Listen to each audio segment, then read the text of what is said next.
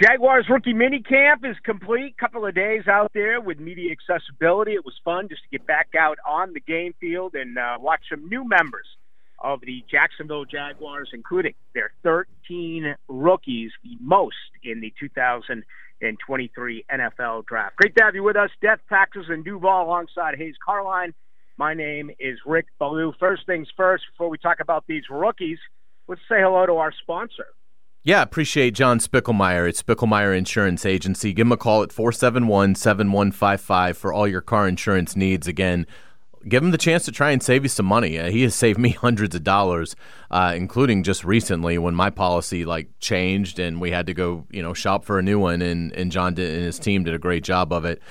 So give him a call, 471-7155. Make sure you're not spending too much for your car insurance. Make sure your policy is as efficient as it can be. Again, that's John Spickelmeyer, Spickelmeyer Insurance Agency, 471-7155. Yep, Rick, I think it's a good-looking group. I mean, obviously, we got to have the pads go on. We've got to see them going up against the veterans. I understand all that, but you and I have seen a lot of these.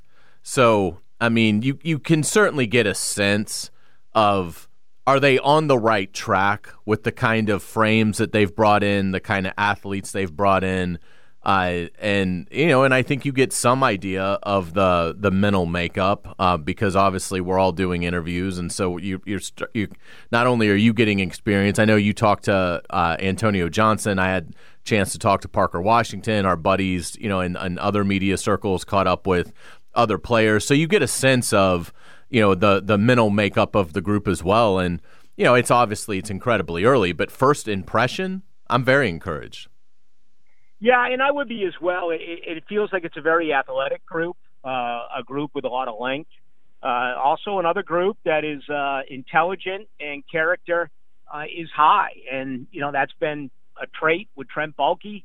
Heck, it was even really, believe it or not, it was highly introduced by Urban Meyer about leadership and character, and certainly it's continued now with Doug Peterson. And, sometimes I often wonder, is that a little bit misleading? Because the bottom line is you just want guys to go out there and play football. But it feels like the guys that they've gone out and selected all seem to have similar traits. I like what I saw, and I always like what I see in these camps, and I think you should, because we're talking about professionals here, and we're talking about guys that are healthy, guys who have not taken any hits, guys that are ready to go. It's their first impression that they make towards the staff, so they're going to give it their all. But I just can't overlook what I saw with Tank Bigsby. Incredible lower body, a guy with some serious burst as well. Major criticism, I guess, would be his hands. You go back and look at all the scouting reports. They'll tell you he's not a third down back. They'll tell you he struggles catching the football. And he looked good in both days. On Saturday, he caught 3 touchdown passes. And on a couple of those, he really extended the hand and made a very nice reception on both of those. So if that's his biggest flaw, obviously he's aware of it. And he's been working very hard at that during the offseason. So that was encouraging to see what he was able to do in that aspect. Yeah, absolutely, and Tank Bigsby was certainly one of the bigger stories of the 2 days in terms of how he looked, and again we can project what his role is going to be. I mean, he's going to be the second back here. I mean, there's no doubt about it. They just selected him in the 3rd round. Now, I don't think he's going to push Etienne and cut into Etienne's carries, which really weren't that much last year anyway. He ran the ball 220 times. They did a good job of managing him. But you have basically 80 carries that James Robinson had that are gone from last year. You've got about 40 to 50 other carries that other backs had that I think now go to Bigsby. So I mean, I think he's got a chance to have a role where, and again, the Jaguars are probably going to have more leads than they had last year as well, which is going to lead to more end of game running. So I think he's got a chance to carry the ball 120, 140 times this year. And, I mean, that gives you a chance to make an incredible impact as a rookie. Yeah, it'll be very interesting to see how that works. I mean, again, I don't think he's a third down back. I think he gets a series. And you see Etienne on the sideline, or they bring Travis in on third down, and And, if they run the ball and keep picking up first downs, whatever, if they pick up a first down on the air, does Bigsby stay out for that particular drive? That's going to be fascinating to observe. I'll say this, my opinion, when Robinson was still part of the team, we were wondering whether or not ETN could handle 20 touches again, 20 combined, rushing and receiving. And when he proved that, and then there was one or two times, and I'd have to look back at the exact same numbers, but he went really north of 20. I think he had a 25 or maybe a 26 touch performance. And in my opinion, Hayes, Doug Peterson was kind of like, his facial expression and body language was kind of like, whoa, that's enough. We want ETN 18 to 20. We don't want ETN 25 to 26. That's what I got out of it. I'm not sure if that's what you got, but I think that that's one of the major reasons why he, along with Trent Baalke, said, even though if you look at all the positions of need, running back probably wasn't up there. Honestly, I would have selected a slot corner or an edge, but I think that's the thinking, that they don't want ETN to get the ball as much as he did in some of those games. Yeah, no question about it. And the other thing, too, with ETN is, look, yes, he held up last year, but he also is 2 years removed from a Lisfranc injury.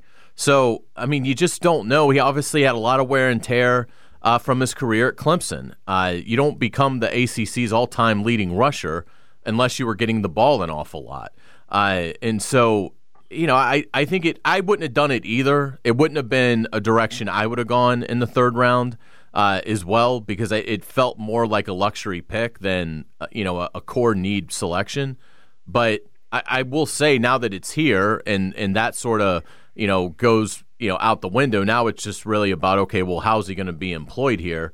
I think he absolutely has an opportunity. And I do think that ETN isn't a back that gets stronger as the game goes along. I think he's more of a slasher. He's a good player, obviously.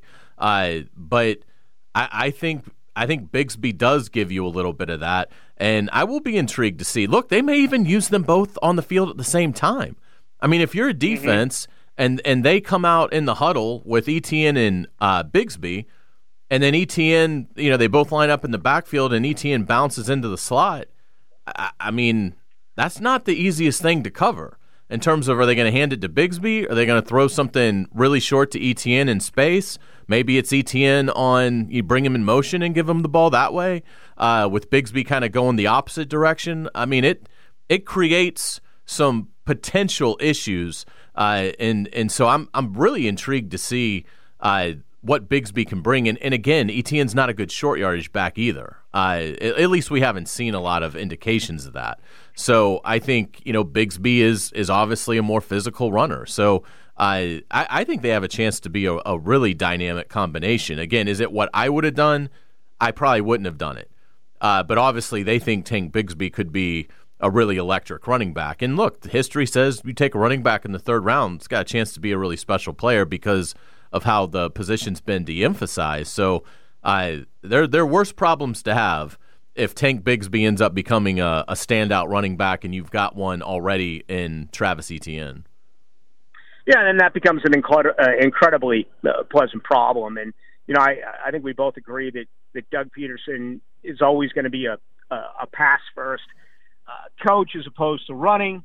But I do think when he eventually has his offense running the way that he wants it to, completely running the way that he wants it to, there's going to be more emphasis on tight ends catching the ball and on backs grabbing the ball as well out of the backfield. I mean, Jacksonville had a winning record a year ago. It's pretty incredible. You look back at their numbers, they threw it nearly 600 times, and they ran it 448 times. I think this may be a year where, can you take that 600 and drop it to maybe 550 pass attempts and take those 450 and maybe up that to just over 500 or so. It's difficult to have a 50-50. Only a couple of teams do that in today's NFL, but I think this organization, if they do get leads, does have that opportunity. What did you think on the defensive side? What did you make out of Yasir Abdullah?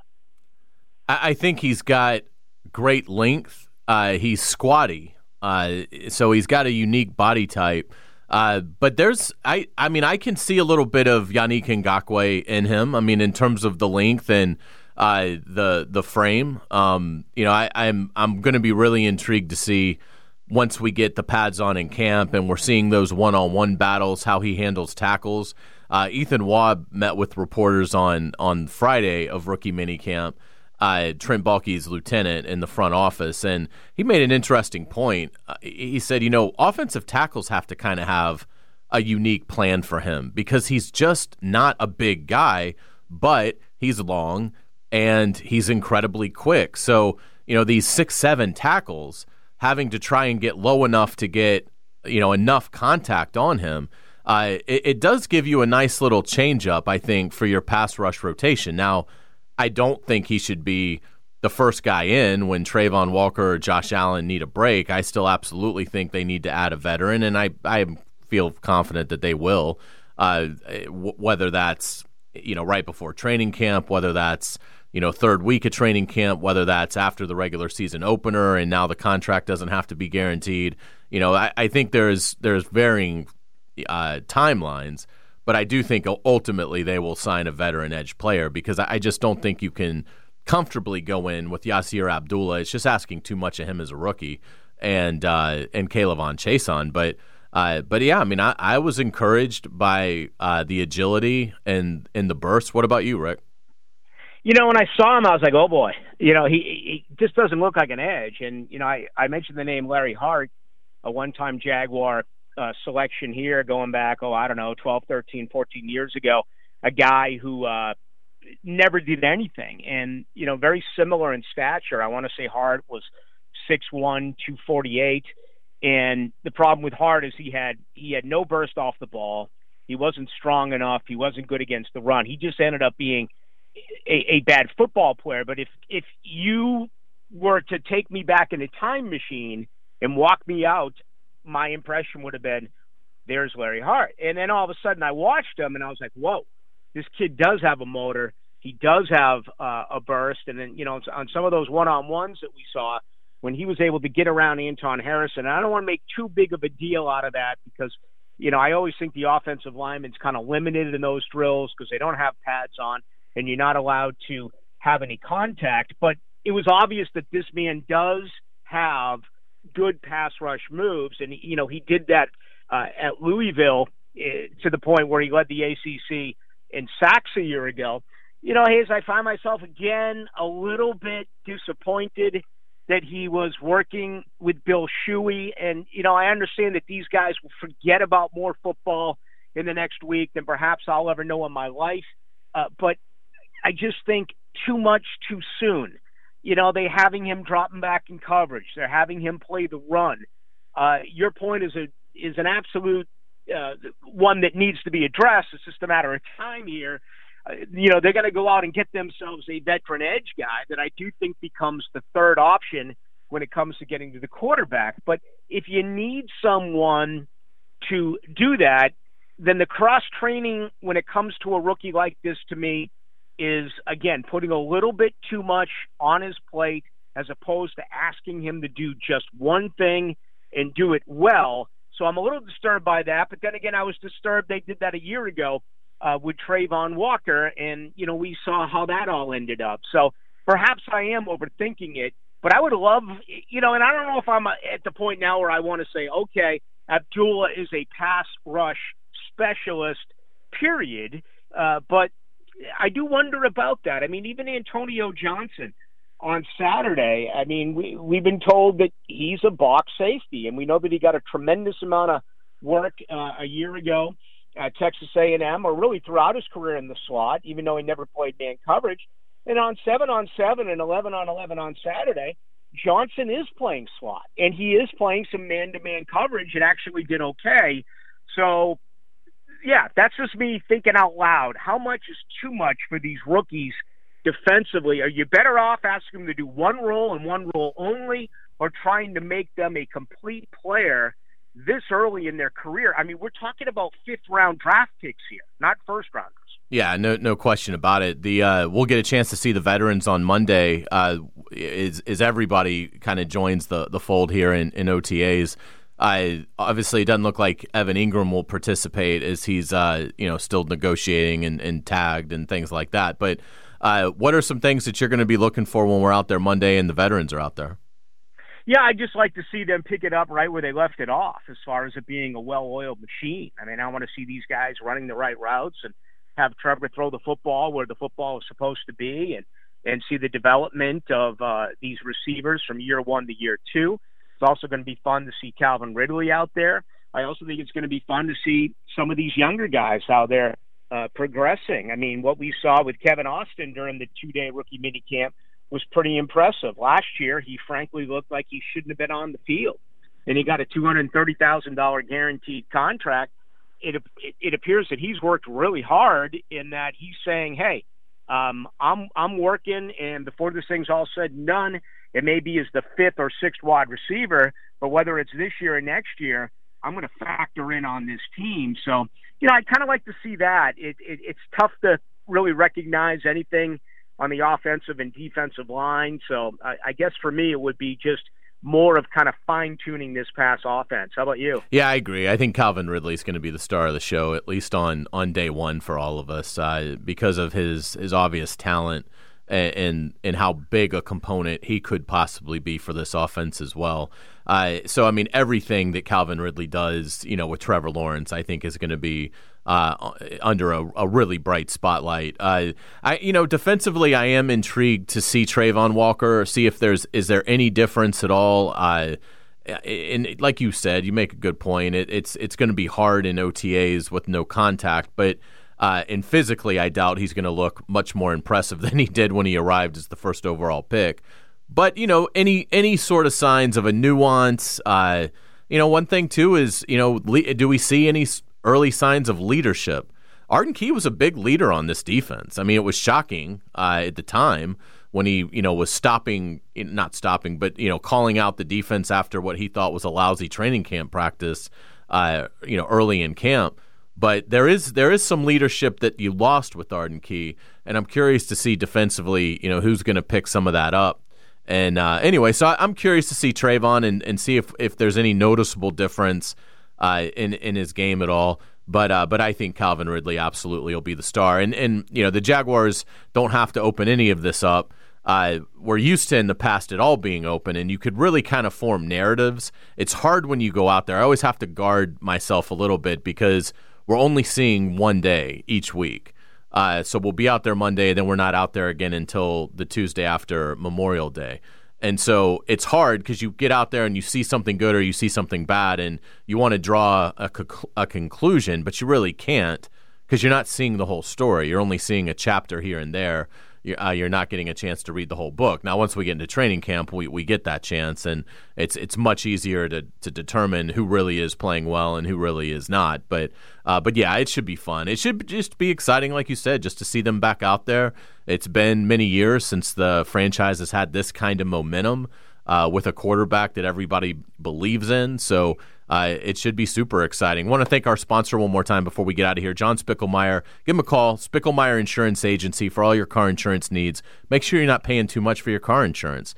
Make sure your policy includes the right things. Maybe there's things in your policy that are no longer applicable, and John can look at that and figure it out. Particularly if it's been years since you've looked at your policy, he can save you a lot of money. He certainly has done that with me. So give him a call, 471-7155, Spickelmeyer Insurance Agency. You can reach out to me on Twitter at Hayes Carlyon. Rick, how can they get a hold of you? Yeah, you can do the same with me. Just get me at Ballou, BALLOU 1010XL. Also, when we're out there, we'll be able to check the updates health-wise. This is a fairly healthy or a very healthy football team. We'll see the latest on Ben Barnes, the whole deal with Cam Robinson.